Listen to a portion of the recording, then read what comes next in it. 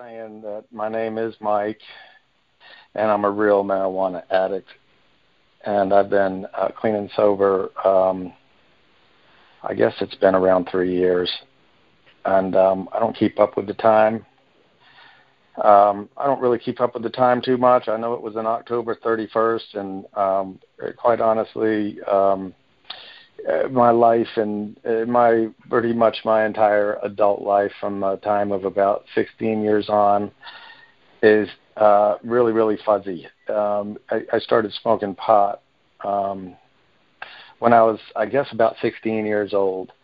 And I'm trying to remember now some of the earlier memories because I don't know about anybody else, but I got a little problem with my memory. I think marijuana had a little bit to do with that. But I can remember the first time I got high. I was smoking hashish, and it's a very vague memory. And one of the only things that I really, really remember really about it was that I couldn't stop laughing. And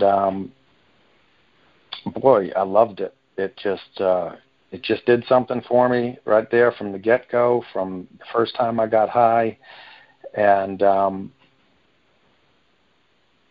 I chased it ever since. And it was not really very long before it was something I became obsessed with. And that's what it's like for me. If I pick up a joint, it becomes the center of my life, and it becomes an obsession that I can't seem to get rid of, not without a spiritual experience, and not without a lot of hard work. It took for me when I first got clean and sober this last time around. But I guess I was living up in Connecticut, and like I said about my first time, and I drank some when I was younger too, but drinking seemed to, I remember coming home at night and walking and laying in bed, and the bed would start spinning, and I had to get up and crawl and sneak out the back door and puke my guts out and come back in the house. And I learned how to sneak around at a very young age. And I learned how to do some things really, really well, because it was absolutely crucial for me, my survival. One of the things I learned how to do real well was to lie, and the other thing I learned real well how to do is to sneak around, and I perfected both of those like an art to me after so many years. And also perfected the art of having this inability to be honest with myself, because let me try to go back and I'll try to explain what happened. I'm getting into a little bit more. I want to get into what happened, but I really need to tell a little bit more about my history of my pot smoking, I guess, first. As I said, I loved it from the get-go. It became an obsession of my mind at a very early age and very quickly.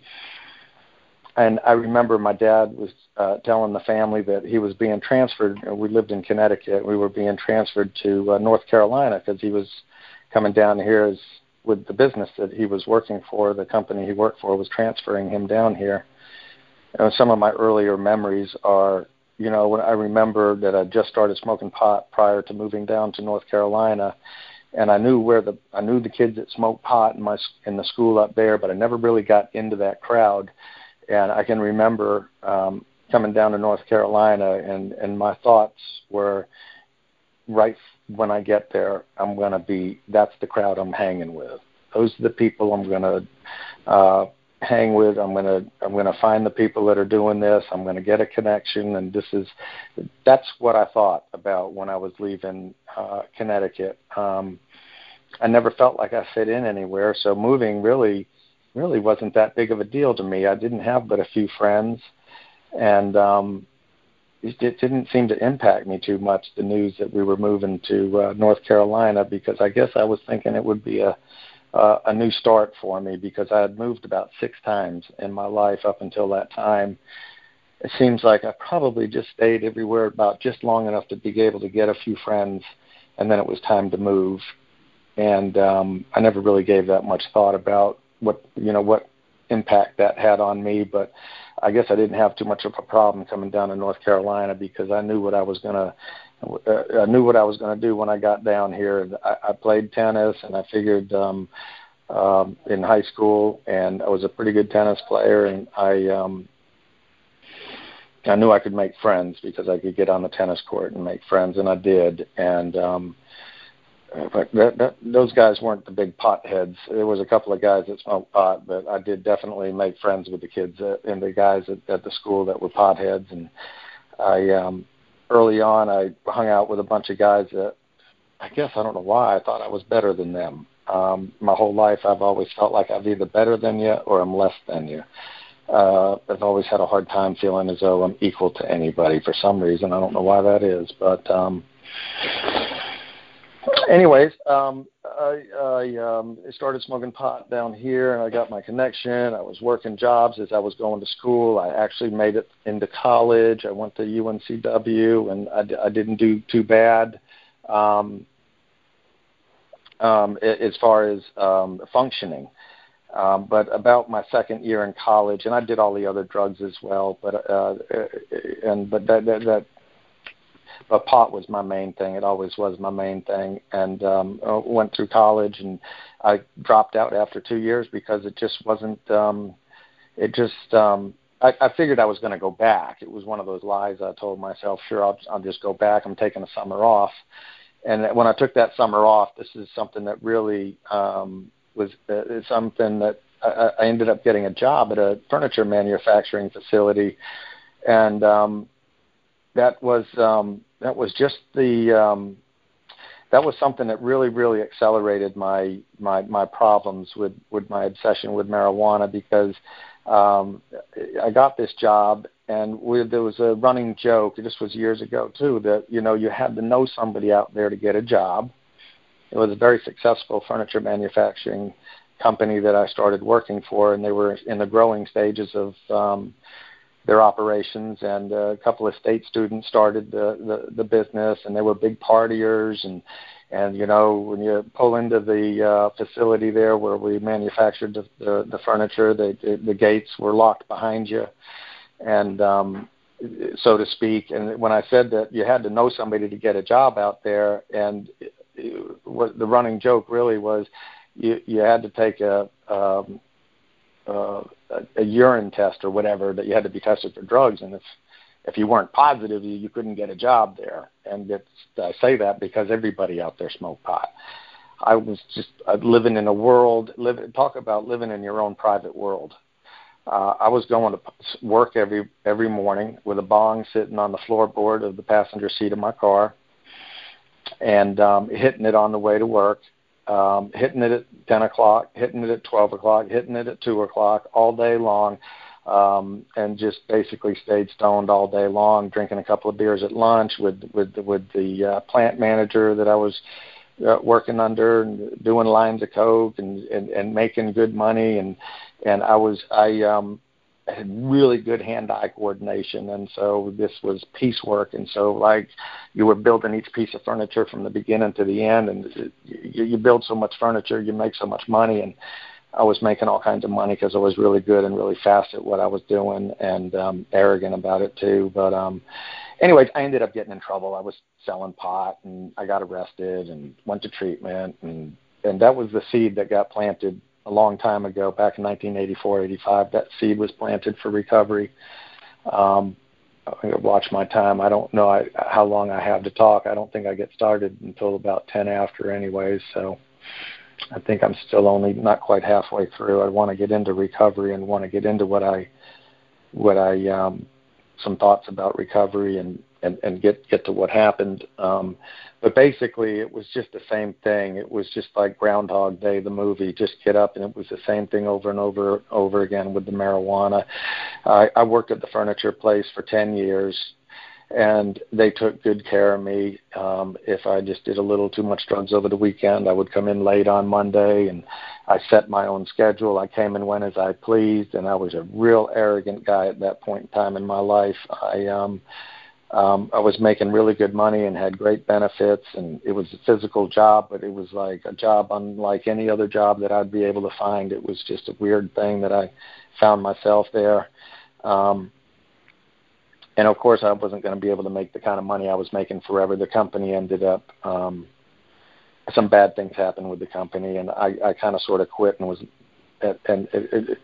because my pay got cut in half because I couldn't compete with the worldwide furniture industry. That's another story in itself. But anyways, let me get to what my state of mind when I got into my disease real hard. A couple of things I guess I need to say is that I got to a point in my pot smoking that my thinking was like this: as long as I have pot, I can handle anything in my life.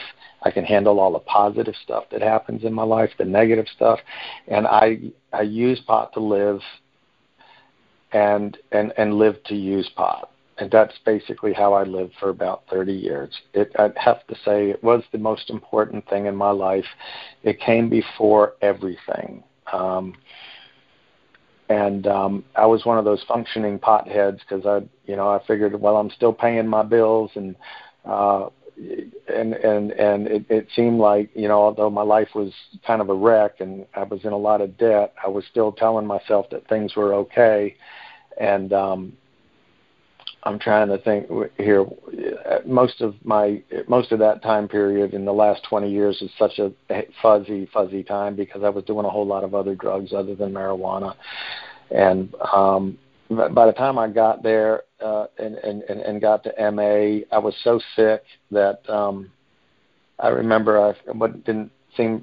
First of all, I cried for 30 straight days, and I had two brief relapses when I came to MA this last time. I guess it was probably 5 years ago, and but when I first got there, I was going through a separation and a divorce with my wife, and I had two kids that were getting torn apart through that, and going through a lot of pain, and I didn't have marijuana to dull that, and it was tough not having marijuana to dull that pain that I was going through, the emotional pain that I was feeling. And boy, was I feeling a lot of emotional pain at that time.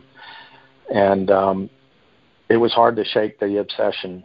And that's why I think that I relapsed twice, because I had a reservation that somehow, some way, that maybe I could go back and just do a little. But that was my great obsession that it was just unbelievable how strong the obsession can be. It overrides all logic. It overrides for me any kind of logical thing because, I had been arrested. I had been, but the thing about it is too that I kept getting in trouble and having problems, wrecking cars.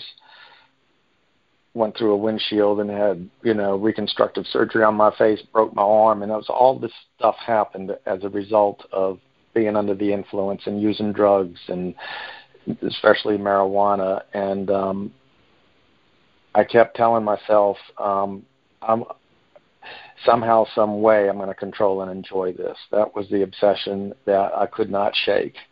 That somehow, some way, I was going to control and enjoy it. And when I got here, finally, I was really quite screwed up in the head. I still am today, quite honestly. But after a few weeks or so of being clean and sober, I just didn't feel right. I went to the doctor. I hadn't had a physical in years, and I went to the doctor, and he said, "Well, I don't know how you're walking because I'd like to have you at the hospital tomorrow first thing in the morning at 9:00 for a blood transfusion."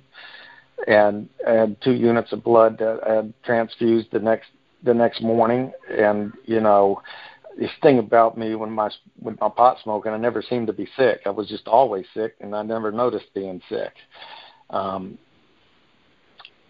So anyways, I was pretty sick when I got to MA, really sick. And the sickest thing about me was my thinking, quite honestly, because, when you reach a point with your addiction, when I reached a point with my addiction at the end, it's kind of hard to quit when your thinking is somehow, some way I'm going to control and enjoy it. And as long as I have my pot, I'll be able to handle anything. Now, I had people around me that, and somehow I was able to reach a point where I guess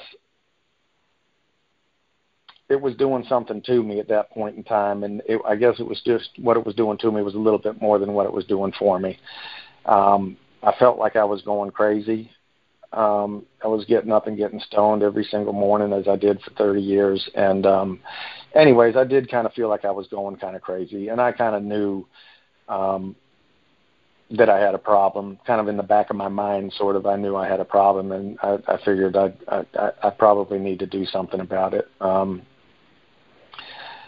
So I guess if I could say anything about recovery for me, is I would say 3 words that are real important. That would be never give up, because I tried quitting so many times it's not even funny. I was the guy that ran out 5 miles away from the house and buried it in the ground, telling myself, well, it's Wednesday. If I can drive out to the lake, bury it in the ground, and I won't go back till Friday, and then I'll be able to just smoke on the weekends. That was my logic. That was the way I thought, that, through my whole life with marijuana. And I always thought the lies that I told myself were I just, I was the kind of guy that just tried quitting and quit and quit, and I would quit for 30 days, quit for 60 days, and I spent a lot of years telling myself, I need to quit this stuff, and I would periodically quit for short periods of time.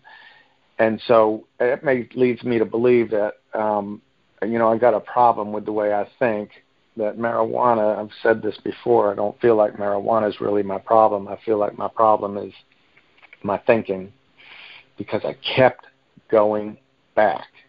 I kept going back and to smoking dope. And sometimes when I went back to smoke it, the paranoia and the way it made me feel just devastated me. But the next day, I was doing it again. And the next day and the next day, until it just felt like normal. Because that was pretty much my normal state of mind. If I didn't use it for a while, it was a little tough for the first day or two, but then I was back to my normal state of mind. That was just what I knew. So, like I said, I had a couple of brief relapses, and I've been clean and sober for a few years now. And I've come to believe that it's my thinking that I've got a problem with, and not marijuana. I think marijuana was just a symptom of what my disease of addiction, and I think I've got a lot of other things to that I have to work on and address. And when I say never give up, I'm at the point now where I feel as though I've done the first 3 steps, because I don't any longer have an obsession for marijuana, which is sort of like definitely a miracle for me, because where I came from and my state of mind when I reached what I call the end stages of addiction, where you can't live with it and you can't live without it, because that's the way I felt at the end. I didn't feel like I could live with it, and I did not feel like I could live without it. That's a tough place to be. So I want to talk about recovery. I want to talk about how did I get out of that hole? How did I get out of that hole where I couldn't live with it and I couldn't live without it? Well, for me, it was a lot. It was a lot of service work for me at the beginning. I have to admit that I'd gone to so many 12-step meetings, thousands of them, before I finally quit. And I'm not too dumb of a guy, relatively intelligent, I think. And I really kind of had this sneaky suspicion that what they've been telling me for all of these years, I had better start doing it. I'm a believer that it's what you do in recovery, and it's for me, the actions that I've taken in recovery that's kept me clean and sober, I have not been able to think my way into being clean and sober. I never have, and I never will. I have had to act my way into being clean and sober. And when I say that, what I mean is I spent a fairly considerable amount of time for me in trying to do service work from the very, very beginning. And I think that was really crucial in getting me over the beginning of the withdrawal and I guess for me, the longer I stay away from marijuana, it seems like, and I do make an effort at recovery. For me, it seems to be getting easier for me not to smoke pot. Thank God. I have to really say that I just don't wake up thinking about it anymore, and I don't think about it during my day. I don't think about it much until I go to these MA meetings, and I'm thinking I've got 10. I think I got about 6 more minutes to share, and if I'm wrong, just let me know, Marianne, and I'll wrap it up sooner. But I do want to talk about recovery some more, and recovery has, stopping smoking pot for me didn't make my life better. It didn't make anything different because all it did was make me abstinent of marijuana, and I really, really struggle with growing in recovery. And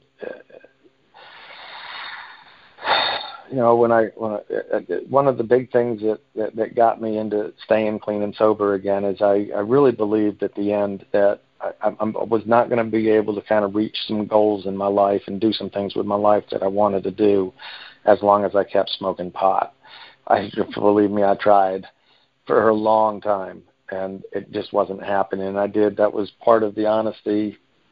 And I think for me, it all started with, learning something about myself that I didn't know, like learning myself about what does powerless mean to me. And powerless to me means that, I pick up one joint, all the old tapes start playing in my head, and all of the it just starts it all over again. And thankfully, I don't wish to do that today. But there's a whole lot more stuff. I got this feeling that there's a whole lot more stuff that I don't know about myself that I think the steps are slowly helping me to see. And recovery, again, has just been really painfully slow for me. I know I've got character defects, and I know, I can't say no. My fiance asked me if she could come in and give me a hug while I'm doing this talk. She was trying to just be supportive, and I couldn't say no. Well, I had to walk back out there and say, you know what? Can you wait till 8:30, please? I'll need a hug at 8:30, but I don't want to lose my focus. And I'm afraid that I'll feel like I'm going to lose my focus if you can get. And that was the hardest thing for me to do, is to tell her that, say no. I don't know why. It's a matter of, I guess, not being honest with myself when in my life, and the inability to say no is just not being honest with myself, and I guess that comes from fear, afraid of what's going to happen or whatever.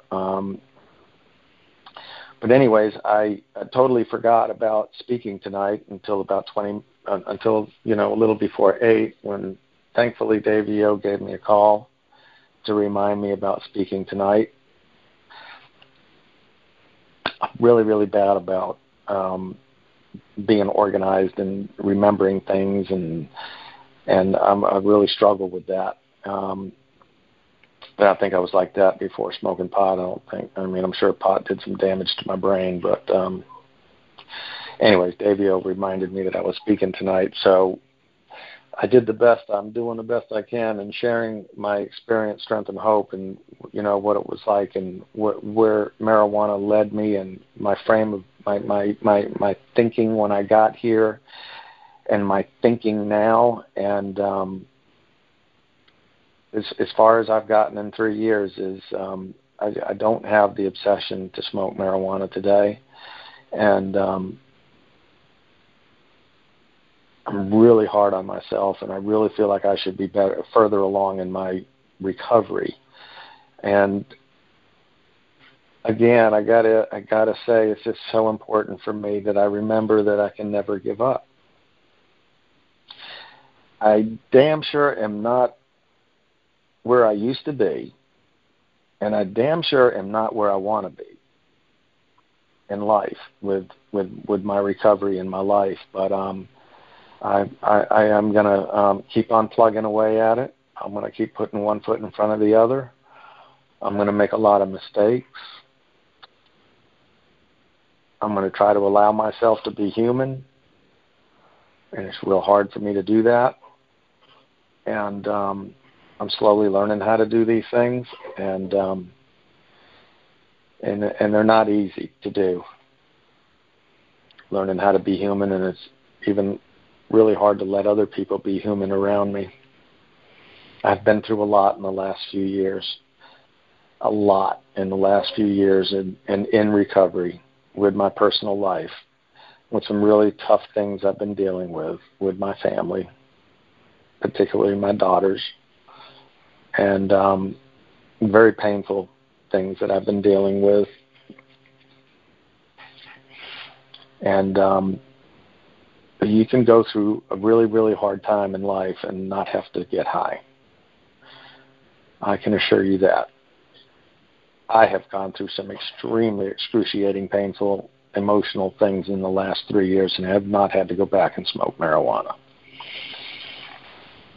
And I think I'm about running out of time.